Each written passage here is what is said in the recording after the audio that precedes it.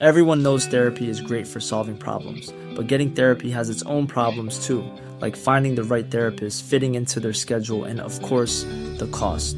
Well, BetterHelp can solve those problems. It's totally online and built around your schedule. It's surprisingly affordable too. Connect with a credentialed therapist by phone, video, or online chat, all from the comfort of your home. Visit BetterHelp.com to learn more and save 10% on your first month. That's BetterHelp, H-E-L-P. Mom deserves the best, and there's no better place to shop for Mother's Day than Whole Foods Market. They're your destination for unbeatable savings, from premium gifts to show-stopping flowers and irresistible desserts. Start by saving 33% with Prime on all body care and candles. Then get a 15-stem bunch of tulips for just $9.99 each with Prime. Round out Mom's menu with festive rosé, irresistible berry chantilly cake, and more special treats. Come celebrate Mother's Day at Whole Foods Market.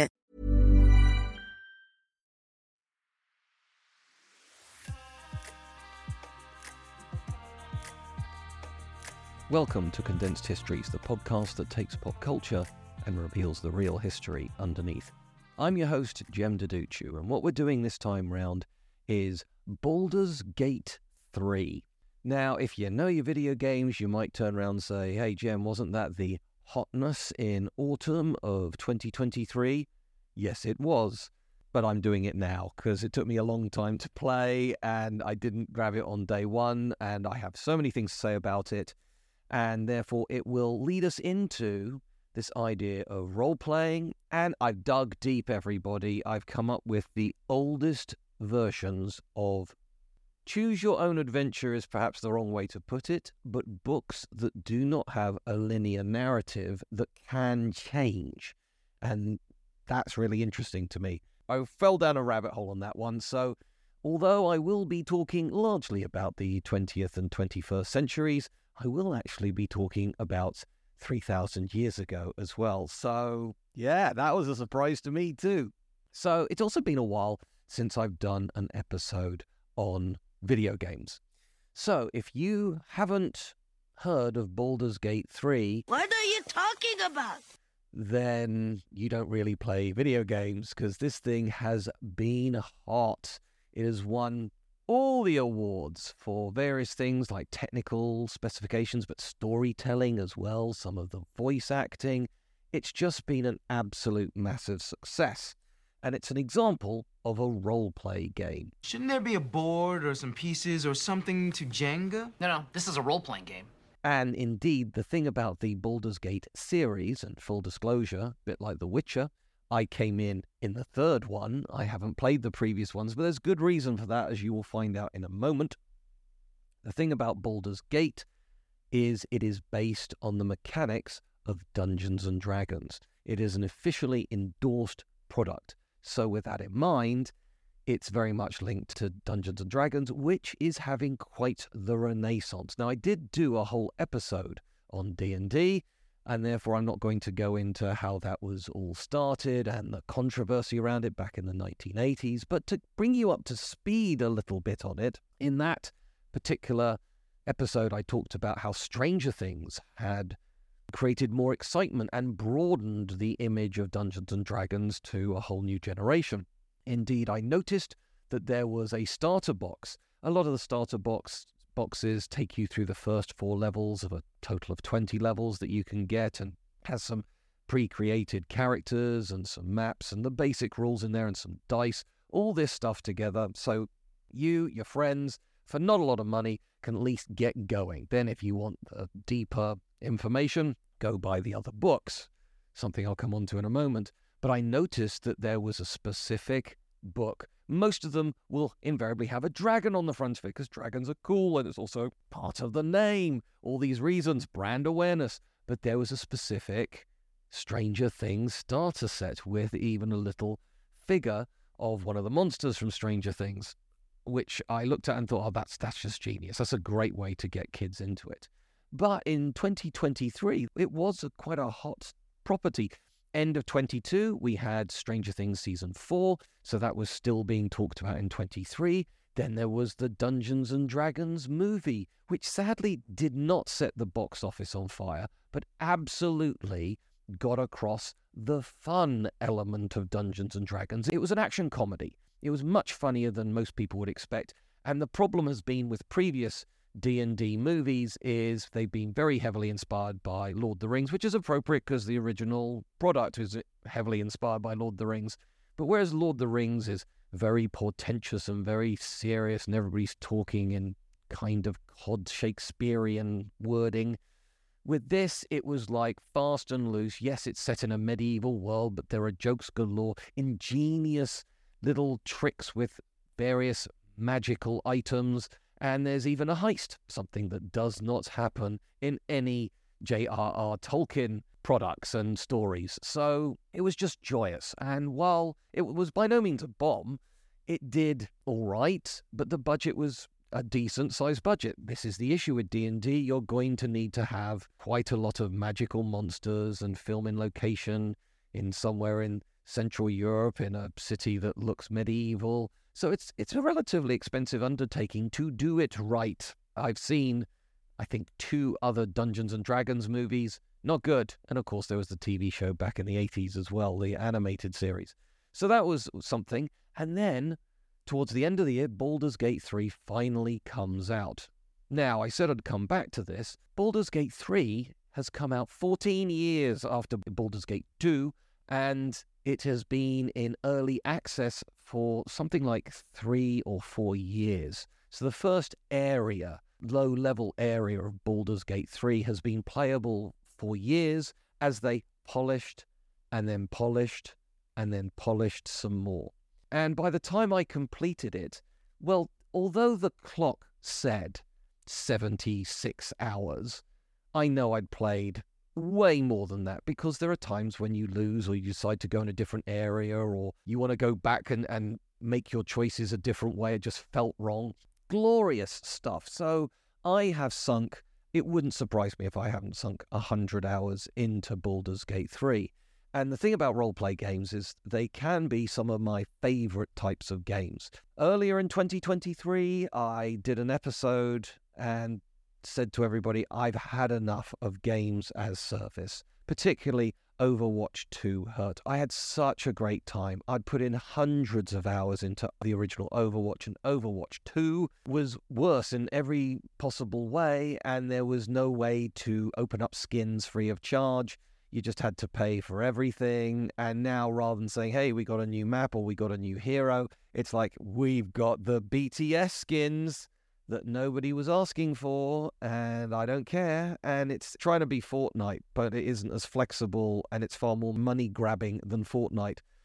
Shame on Blizzard. So things like that, things like Battlefield 2047, when the trolls were just sort of hitting everybody in the spawn area with their helicopter gunships. Just, there's a lot of jankiness out there. And so I fell into and fell in love again with the games that aren't necessarily online. Now, with Baldur's Gate 3, you can actually play it online with a total of 3 friends. So the 4 central characters in the group, you can actually be 4 real people talking to each other on the microphone and going off on an adventure, you know, like in Dungeons & Dragons. But calling it an online game isn't really right. I haven't played it that way. I've created a character. She is a drow wizard, for the record. And the other 3 people were the prearranged people that make part of the story. Indeed, you can swap them out, and sometimes they die. Sometimes they get so angry with you, they leave permanently from the group. You make serious choices. Your choices have consequences. And therefore, subsequently, while Larian Studios, or the people, the geniuses behind Baldur's Gate 3, while they do claim that there are 17,000 different endings, of course, some of that is down to, it could be the same ending that I got that you got. It's just slightly different composition of characters standing there on screen, because I just happen to have, let's say, Karlak there, and you've got Astarion there, or whatever. So different people. And of course, the way they get to such a huge number is what is everybody actually wearing, which armor sets, etc. So dialing it back substantially, there are still dozens of meaningful different endings, where throughout there can be, and it's been fascinating. I've been playing it at the same time as my boys, and I must give you a warning. Both my boys are teenagers now. They're 15 or older, so they can handle a fair amount of stuff. But It's quite adult. It says at the beginning, do you want nudity turned on and or off? And I told the boys, no, we're not having nudity, but you can romance, Jem said politely, various party members and other people as well. I was most surprised when I ended up having a passionate clinch with a mind flayer. And if you don't know what a mind flayer is, imagine a pale humanoid with the head of an octopus. Yeah, that surprised me that I went there. Okay. And also, just wanting to see what would happen, turned out that there was a princess of hell, a hellish demon princess, who showed me a good time as well. I am very flexible, clearly, in my sexuality. I won't tell you which actual party members I managed to have fun with. But, yeah, boy, have I interspecies romance going on for me. So, yes, obviously I could understand that there could be some nudity there. So I think you can tell from my perspective, it was funny, okay, rather than anything else. I don't think this is going to... Do you know what? I immediately regret starting that sentence. Of course somebody's downloaded the naughty stuff onto the internet. Of course somebody's done that. But anyway. So yeah, there are loads of endings. Your relationships, you can completely change your relationships with different team members, and indeed you can take them on quite the personal journey as well. It's really interesting. It's so flexible. It should absolutely have won awards for storytelling because it's not just one story, and you genuinely feel like, and it's true, that your choices have consequences in the world. Brilliant, brilliant stuff. So, well done, Larian Studios. The basic setup is going back to the Mind Flayers again. They are psychic beings and they are unable to breed, although not the way I did it. What they do is they put a kind of mind tadpole into your head and then you will actually just turn into a Mind Flayer. And you seem to have a magic one because you're not turning. And if you like, literally the first scene is you're on a nautiloid. It's kind of a flying Mind Flayer ship. It's brilliant. It's like a giant octopus in the air, but it's an actual vessel, and it gets attacked by dragons. Pretty epic. And immediately you have a Mind Flayer parasite put into your mind, into your head, brain. And from that point onwards, you're just trying to get it out. So you have a ticking time bomb inside your head. So that's really interesting. And you meet various people who have also been captured on this nautiloid. It crashes and then you wander around. At the beginning, I only had 2 people and I got roundly beaten. And this is, if there is one criticism of the game, because it really does use Dungeons and Dragons to the point where every time it turns to combat, it becomes turn-based. It's not like swing, swing, swing, click X as hard as you can or as fast as you can, you will slay them. It's like, no, you can do one action, you can do one cantrip. In other words, there's only a certain amount of things you can do, and then it's the next person's turn, and then it's the next person's turn, and it'll eventually go back round to you. And the problem with Dungeons and Dragons is right at the beginning, when you are level 1, you have almost no health, and you can't dish out a lot of damage. And particularly was I was a wizard, because I knew I'd get more powerful later on, but you need some warriors around you, because you're toast. You're useless in hand-to-hand combat. And in the game, they throw quite a lot of enemies at you pretty quickly. So there was 3 times when I actually just turned down the difficulty. I was on normal virtually the entire time, and every time I turned it down, it's because, oh, come on, you're just cheating. At the beginning, I just waded through it. It wasn't until almost at the end of Act 2 that I had to turn it down, to be fair. There are 3 acts to it. And I've got through the entire Act 1 without having to turn it down. But I shouldn't have to turn down the difficulty. I finished Elden Ring, for heaven's sakes, and that has no difficulty, and it's a notoriously difficult game. But an example was I was in a temple. This is to do with Shadowheart. It's sort of the last thing you do with Shadowheart, where you make a big decision with her, and so she's back with her clan, if you like, and the clan attack you.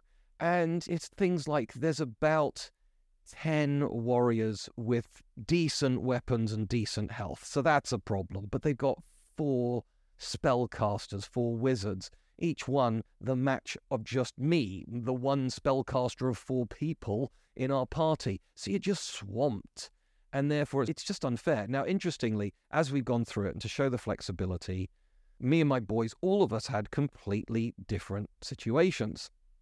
In Act 2, I ended up fighting this incredible gelatinous, not a gelatinous cube, there are no gelatinous cubes in this, but a huge, fat, barman zombie type guy, because he was trying to poison me. And I was in the middle of the fight, and it was a hard fight. And my youngest walked past me and went, "Why didn't you accept the drinking game? You can kill him that way." I was like, "Can you?" No idea. But then I turned round to my eldest and went, "Oh yeah, so when you go here," went, "Can you?" Didn't know about that. And so each map is not massive, but it's so incredibly dense. I managed to find an area in the Underdark. You go down into the Underdark, and if you immediately turn left, there's a whole area there that my kids just completely missed out. And it led to a really interesting adventure in that direction. And there is even a few references to it later on, which my boys didn't get. But then I won't go into it because I don't want to spoil it for you. But if you're the sort of person who would like a really meaty, this is one of these video games where, I'm just a casual person. I want to play a bit of Nintendo Switch, or, I'll play a bit of Fortnite. Good for you. If that's how you play video games, enjoy yourself. Knock yourself out. This is one of those crunchy, impenetrable games. I was still learning how I was having to go online. And I have to say that 2 criticisms. One was sometimes it's just too hard because they are slavishly and rightly following Dungeons and Dragons rules. And there are times when you are just outclassed. However, my eldest son was able to use lots of area effect weapons and had a better build team. He'd really crunched the numbers, which is one of his sweet spots. And he had the most optimized team. I was just role-playing with my group. And so he never had to turn down the difficulty at all and considered me cheating doing that. Also, because you can save at any point, there are times when it's like, I have to hit. So I will save. I have a 65% chance of hitting. Miss. Okay, I'll reload. And then try that little roll of the dice again. And it does brilliantly at times have the literal roll of a D20 dice, which is the key die, technically, singular is die, in Dungeons and Dragons, which just makes it feel more like a game of D&D. It is a glorious game. The other criticism I have is anytime it comes to a puzzle which isn't in the standard way, it took me ages to find out if you clicked L3, the cursor could then move free-floating, and there's this rather important puzzle. The first time you come across that was when you have to sort of like put these bits of a brain into a pattern. I know what I got to do. I've got no idea how to manipulate it. Go online. It's like, oh, can you? I didn't discover another thing about searching an immediate area and manipulating things until 73 hours into the game. This was when I was trying to create a portal to hell and just couldn't work out how to manipulate the things in the room. 73 hours and I'm still learning stuff about the game. So yeah, it has a lot of systems in it, which I'm going to say is a good thing. It means it's incredibly flexible. There are so many different ways. There's one puzzle where you have to be able to checkmate a king in 2 moves, and it's randomly generated, so there can't be any, you have to know your chess to do this. But then I noticed that the king itself was the only piece that had a health bar, so I went over to it and with magic just destroyed it, technically in less than 2 moves. And so the game will allow you to cheese things like that. You can cut out huge chunks of the game if necessary. You can miss. As I said right at the beginning, I was losing, and it was just me and Shadowheart, who's kind of a cleric, a healer. And it's like, where are all the other people? And then I wandered around and discovered other people. It doesn't hold your hand. It doesn't tell you what to do. It doesn't tell you where to go. You make your own choices. And I'm just absolutely in love with it. Now, my boys have then gone through, I think it's called a Dark Urge second play. Ryan Reynolds here from Mint Mobile. With the price of just about everything going up during inflation, we thought we'd bring our prices down. So to help us, we brought in a reverse auctioneer, which is apparently a thing. Mint Mobile Unlimited Premium Wireless. How to get 30, 30, how to get 30, how to get 20, 20, 20, how to get 20, 20, how to get 15, 15, 15, 15, just $15 a month? Sold! Give it a try at mintmobile.com/switch. $45 up front for 3 months plus taxes and fees. Promo rate for new customers for limited time. Unlimited more than 40 gigabytes per month. Slows full terms at mintmobile.com. Mother's Day is around the corner. Find the perfect gift for the mom in your life with a stunning piece of jewelry from Blue Nile. From timeless pearls to dazzling gemstones, Blue Nile has something she'll adore. Need it fast? Most items can ship overnight. Plus, enjoy guaranteed free shipping and returns. Don't miss our special Mother's Day deals. Save big on the season's most beautiful trends. For a limited time, get up to 50% off by going to BlueNile.com. That's BlueNile.com. Everyone knows therapy is great for solving problems, but getting therapy has its own problems too, like finding the right therapist, fitting into their schedule, and of course, the cost. Well, BetterHelp can solve those problems. It's totally online and built around your schedule. It's surprisingly affordable too. Connect with a credentialed therapist by phone, video, or online chat, all from the comfort of your home. Visit BetterHelp.com to learn more and save 10% on your first month. That's BetterHelp, H-E-L-P. Hiring for your small business? If you're not looking for professionals on LinkedIn, you're looking in the wrong place. That's like looking for your car keys in a fish tank. LinkedIn helps you hire professionals you can't find anywhere else, even those who aren't actively searching for a new job but might be open to the perfect role. In a given month, over 70% of LinkedIn users don't even visit other leading job sites. So start looking in the right place. With LinkedIn, you can hire professionals like a professional. Post your free job on linkedin.com/people today. Through these are boys who have been fixated with FIFA and Fortnite and all those sort of games as service type games, also things like Overwatch, but they just recognize this is so much better. If I'm going to sink 30 hours into a game, the second playthrough, they know what they're doing so they can do it faster, then why not have a really interesting story? And they're saying, hey, Dad, you should so play through it again. It's like, look, I've sunk in probably 100 hours in my first playthrough. I'm not going to do it again. Thank you very much. Anyway, I digress. But Baldur's Gate 3 is one of those games that as you're playing it, you just know it's a classic. As I said, I like a good role-play game, and I like a good open world. This isn't quite open as something like Skyrim or Red Dead Redemption 2, but this is my sweet spot. It's a Witcher 3. I would say it's as open as Final Fantasy 16, but there's a lot more to do in it in Final Fantasy 16, and it's a more in-depth game in every possible way compared to Final Fantasy 16. It may not be quite as epic, but Final Fantasy 16 pales into comparison. Just as I said in the Witcher episode when I said Witcher 3 came out the same time or within the year of Fallout 4. Fallout 4 just looked like its poor cousin. Same thing with Final Fantasy 16. And I enjoyed 16, okay, but Baldur's Gate 3 is one of these games that's going to be referred back to again and again and again. If you want to know what the main makeup of my group was, as the wizard, I didn't use Gale, who I think is the name as the other wizard. So Gale, I never used. You don't need two wizards in your group. I used, as a warrior, I started off with Lizelle, and then you meet Karlach, who's a barbarian demon, and she actually has more hit points, more health than Lizelle, but she can't swing as many times as Lizelle, and Lizelle causes more damage. So my boys went, why are you using Karlach? It's the second best option for the fighter. And it's like, okay, fine. So I switched over to Lizelle for like the last 15 hours of the game.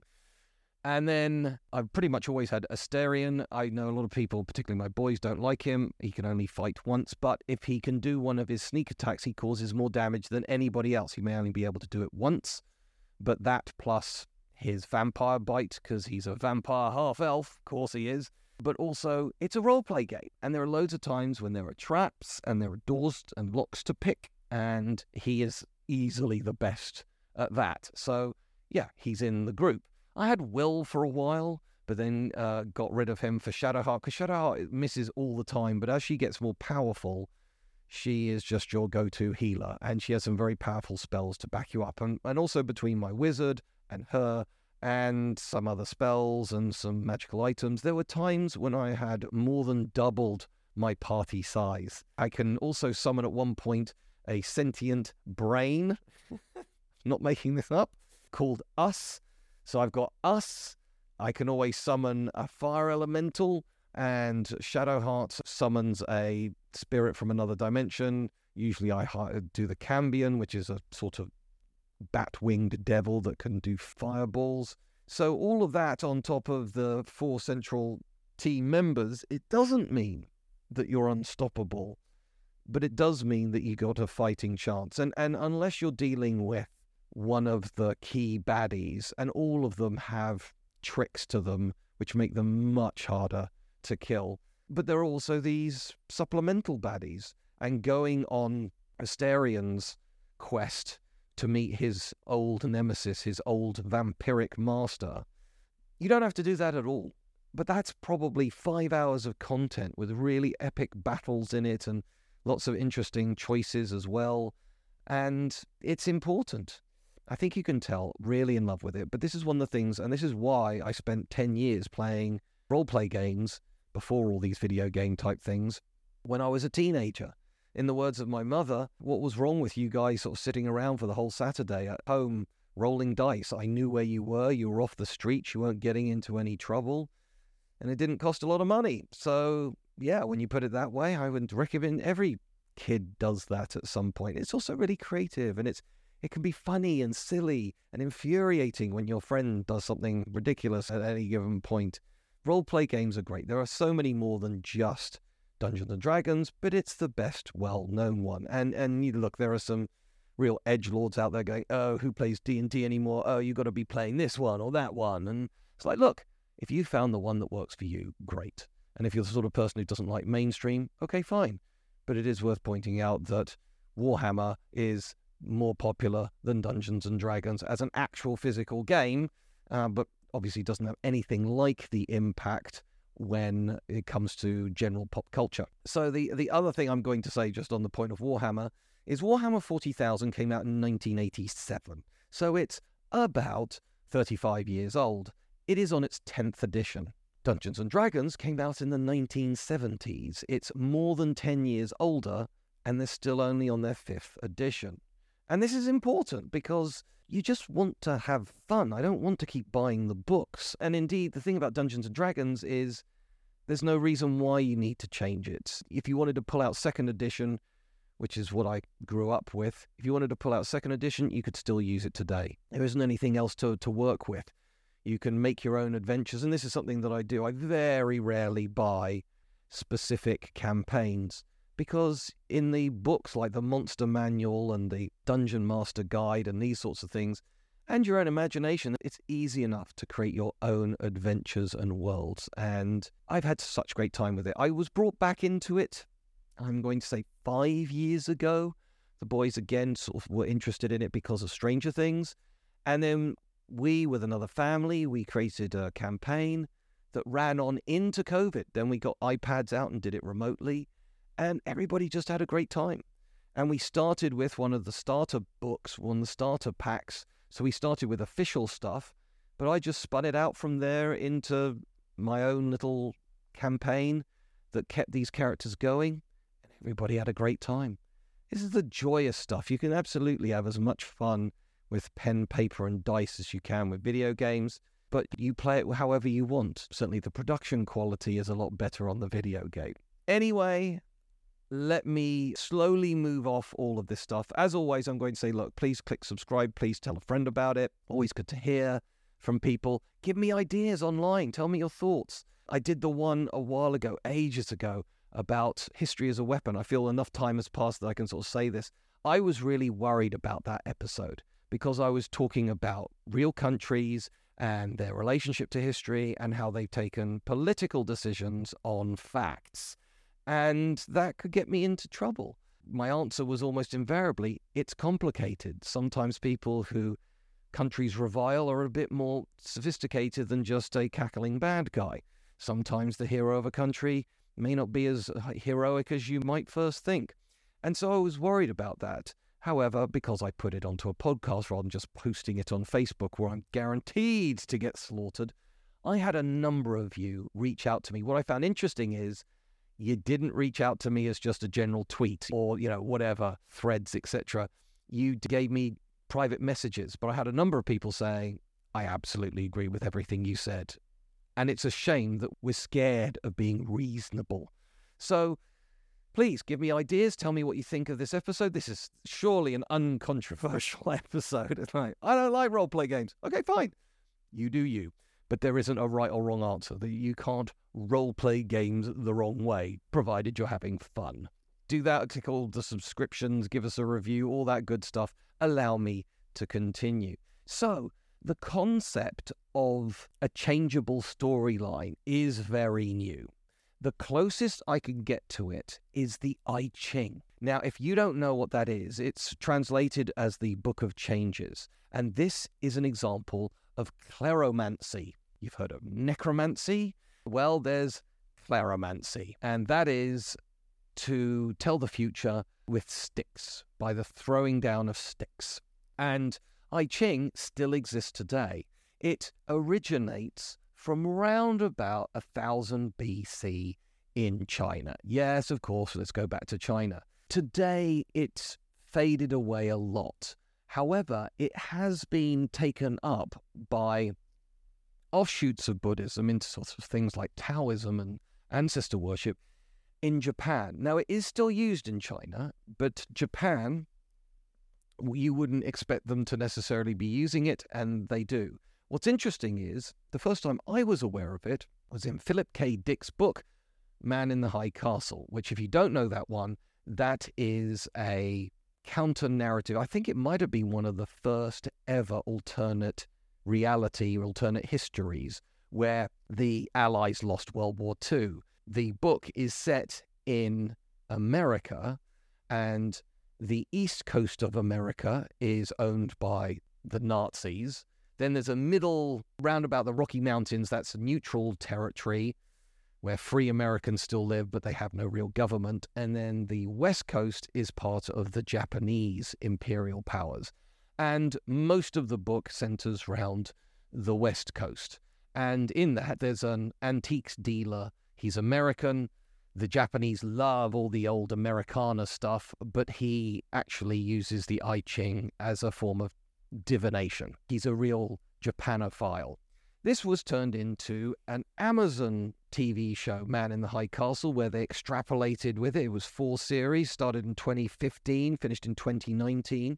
And when it first started, the idea of like, oh, look, America's under fascism, it was an interesting bit of sci-fi. But by the time it had finished in 2019, it looked far more prescient than had any reason to initially think about it. Also, the Philip K. Dick book came out decades ago. So it's interesting to me, that TV series, because it was a big deal at the time. A lot of money was spent on it. Nobody's talking about it only 5 years later. So I guess that shows you how fashion goes. But it's a really good show. What I would say is, the first couple of episodes, it's still tonally trying to find its feet. The idea of people resisting against the Axis empire, the Axis powers. You've seen that before in various French resistance type movies, except this is happening in America in the 1960s. That's a bit different, but the rest of it just feels like I've seen it before. But once we're in about halfway through season 1, they spend more time with the Nazis. And at one point, one group of Nazis is trying to assassinate Hitler. And it's really interesting because it's explained to you that things might actually get worse for people if he's assassinated. So you're sitting there going, do I want a Nazi to kill another Nazi or not? It's a really interesting dilemma to have. It's a really good show. If you haven't seen it, I would recommend it. But anyway, back to the I Ching. It is used both on the book and in the TV show as well. And at that time, I actually looked into it. I wrote an article about the I Ching, and it's the fact that it's still a living thing that is a connection back to Chinese society from 3,000 years ago, which is pretty remarkable. It predates the writing of the Old Testament of the Bible, and yet it is still a religious ritual today. Jem, how can you say it's the same thing as a choose-your-own-adventure or a role-play game? Well, clearly it isn't, but the point is that you have a mat with a grid on it. You then drop the sticks onto the mat, and depending on their positioning and a few other factors as well, you then look in the book. So it's almost like going back to Steve Jackson and Ian Livingstone's Fighting Fantasy, or the Choose Your Own Adventure books from a few years earlier in America, where it's like you come to the end of the path, turn to page 74 if you want to turn left, turn to page 113 if you want to turn right. And so depending on what number you choose, you then go to a different page in the book, which is exactly what's happening with the I Ching. It's a case of, depending on the layout and patterns of the sticks, you then look at various different inserts. Each bit is a couple of lines of writing next to a number, And so every time it's different. This is the thing about books in general. You may read your favorite book, but fundamentally, if you read it again, or indeed watch a movie, you know exactly what's going to happen. But the thing with a video game like Baldur's Gate is my boys have played it again, and now they're doing it in a Dark Urge playthrough, which apparently encourages you to play it evil. I've played myself as largely good, occasionally a bit cheeky, little bit of stealing going on there just to enrich myself a bit more. But the point is that it's that flexible, and now they're, in essence, serial killing their way through a video game. I hope you think I'm a good parent. I don't know, maybe this is revealing too much. So with the I Ching, it actually allows you, well, in theory, to tell the future, but this one static book gives you different answers every single time, whereas Great Expectations or Hamlet, it's the same every time you read it. Again, it's genius and brilliant literature, etc., but that's not the point of the I Ching. And it's really interesting that this very granular idea of pulling together information is 3,000 years old. That's not very intuitive. I don't know if you would agree with that. However, if you're not convinced about that, let's talk about the very first almost choose your own adventure. And it's written, I'm pleased to say, by two women, Doris Webster and Mary Alden Hopkins. This comes from 1930. So this is pre-World War II. It's nearly 100 years old. And they wrote a romantic novel called Consider the Consequences. And what's interesting about that is at the end, so most of the story is pretty straightforward. They explain what's going on and the courtship involved. But then it has a total of 43 alternate endings for you to pick the one that you think is most appropriate to this love story. This is genius. In a way, I would say that Doris Webster and Mary Alden Hopkins, that is so revolutionary. When we talk about great writers, they don't really invent stuff.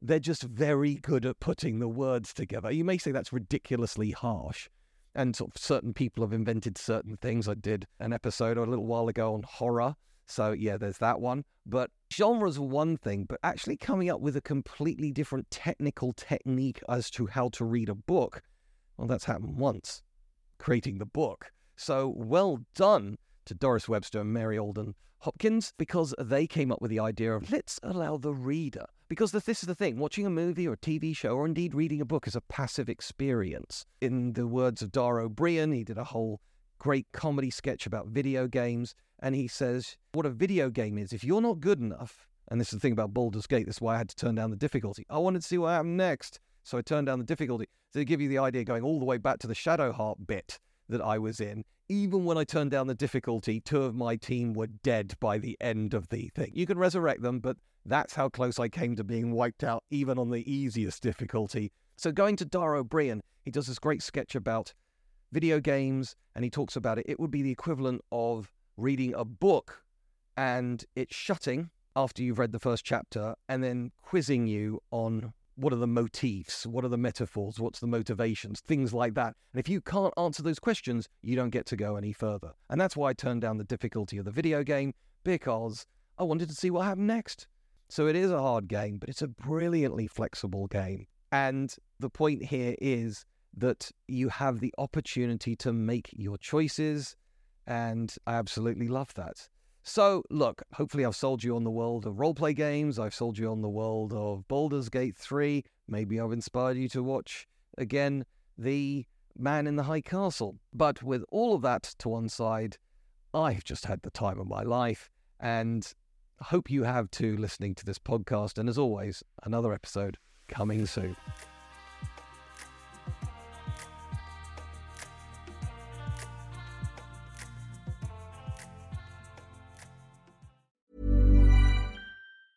Mom deserves the best, and there's no better place to shop for Mother's Day than Whole Foods Market. They're your destination for unbeatable savings, from premium gifts to show-stopping flowers and irresistible desserts. Start by saving 33% with Prime on all body care and candles. Then get a 15-stem bunch of tulips for just $9.99 each with Prime. Round out Mom's menu with festive rosé, irresistible berry chantilly cake, and more special treats. Come celebrate Mother's Day at Whole Foods Market. Hey, it's Danny Pellegrino from Everything Iconic. Ready to upgrade your style game without blowing your budget? Check out Quince. They've got all the good stuff, shirts and polos, activewear, and fine leather goods, all at 50 to 80% less than other high-end brands. And the best part? They're all about safe, ethical, and responsible manufacturing. Get that luxury vibe without the luxury price tag. Hit up quince.com/upgrade for free shipping and 365-day returns on your next order. That's quince.com/upgrade. Hey, it's Paige DeSorbo from Giggly Squad. High quality fashion without the price tag. Say hello to Quince. I'm snagging high-end essentials like cozy cashmere sweaters, sleek leather jackets, fine jewelry, and so much more. With Quince being 50 to 80% less than similar brands. And they partner with factories that prioritize safe, ethical, and responsible manufacturing. I love that. Luxury quality within reach. Go to quince.com/style to get free shipping and 365-day returns on your next order. Quince.com/style.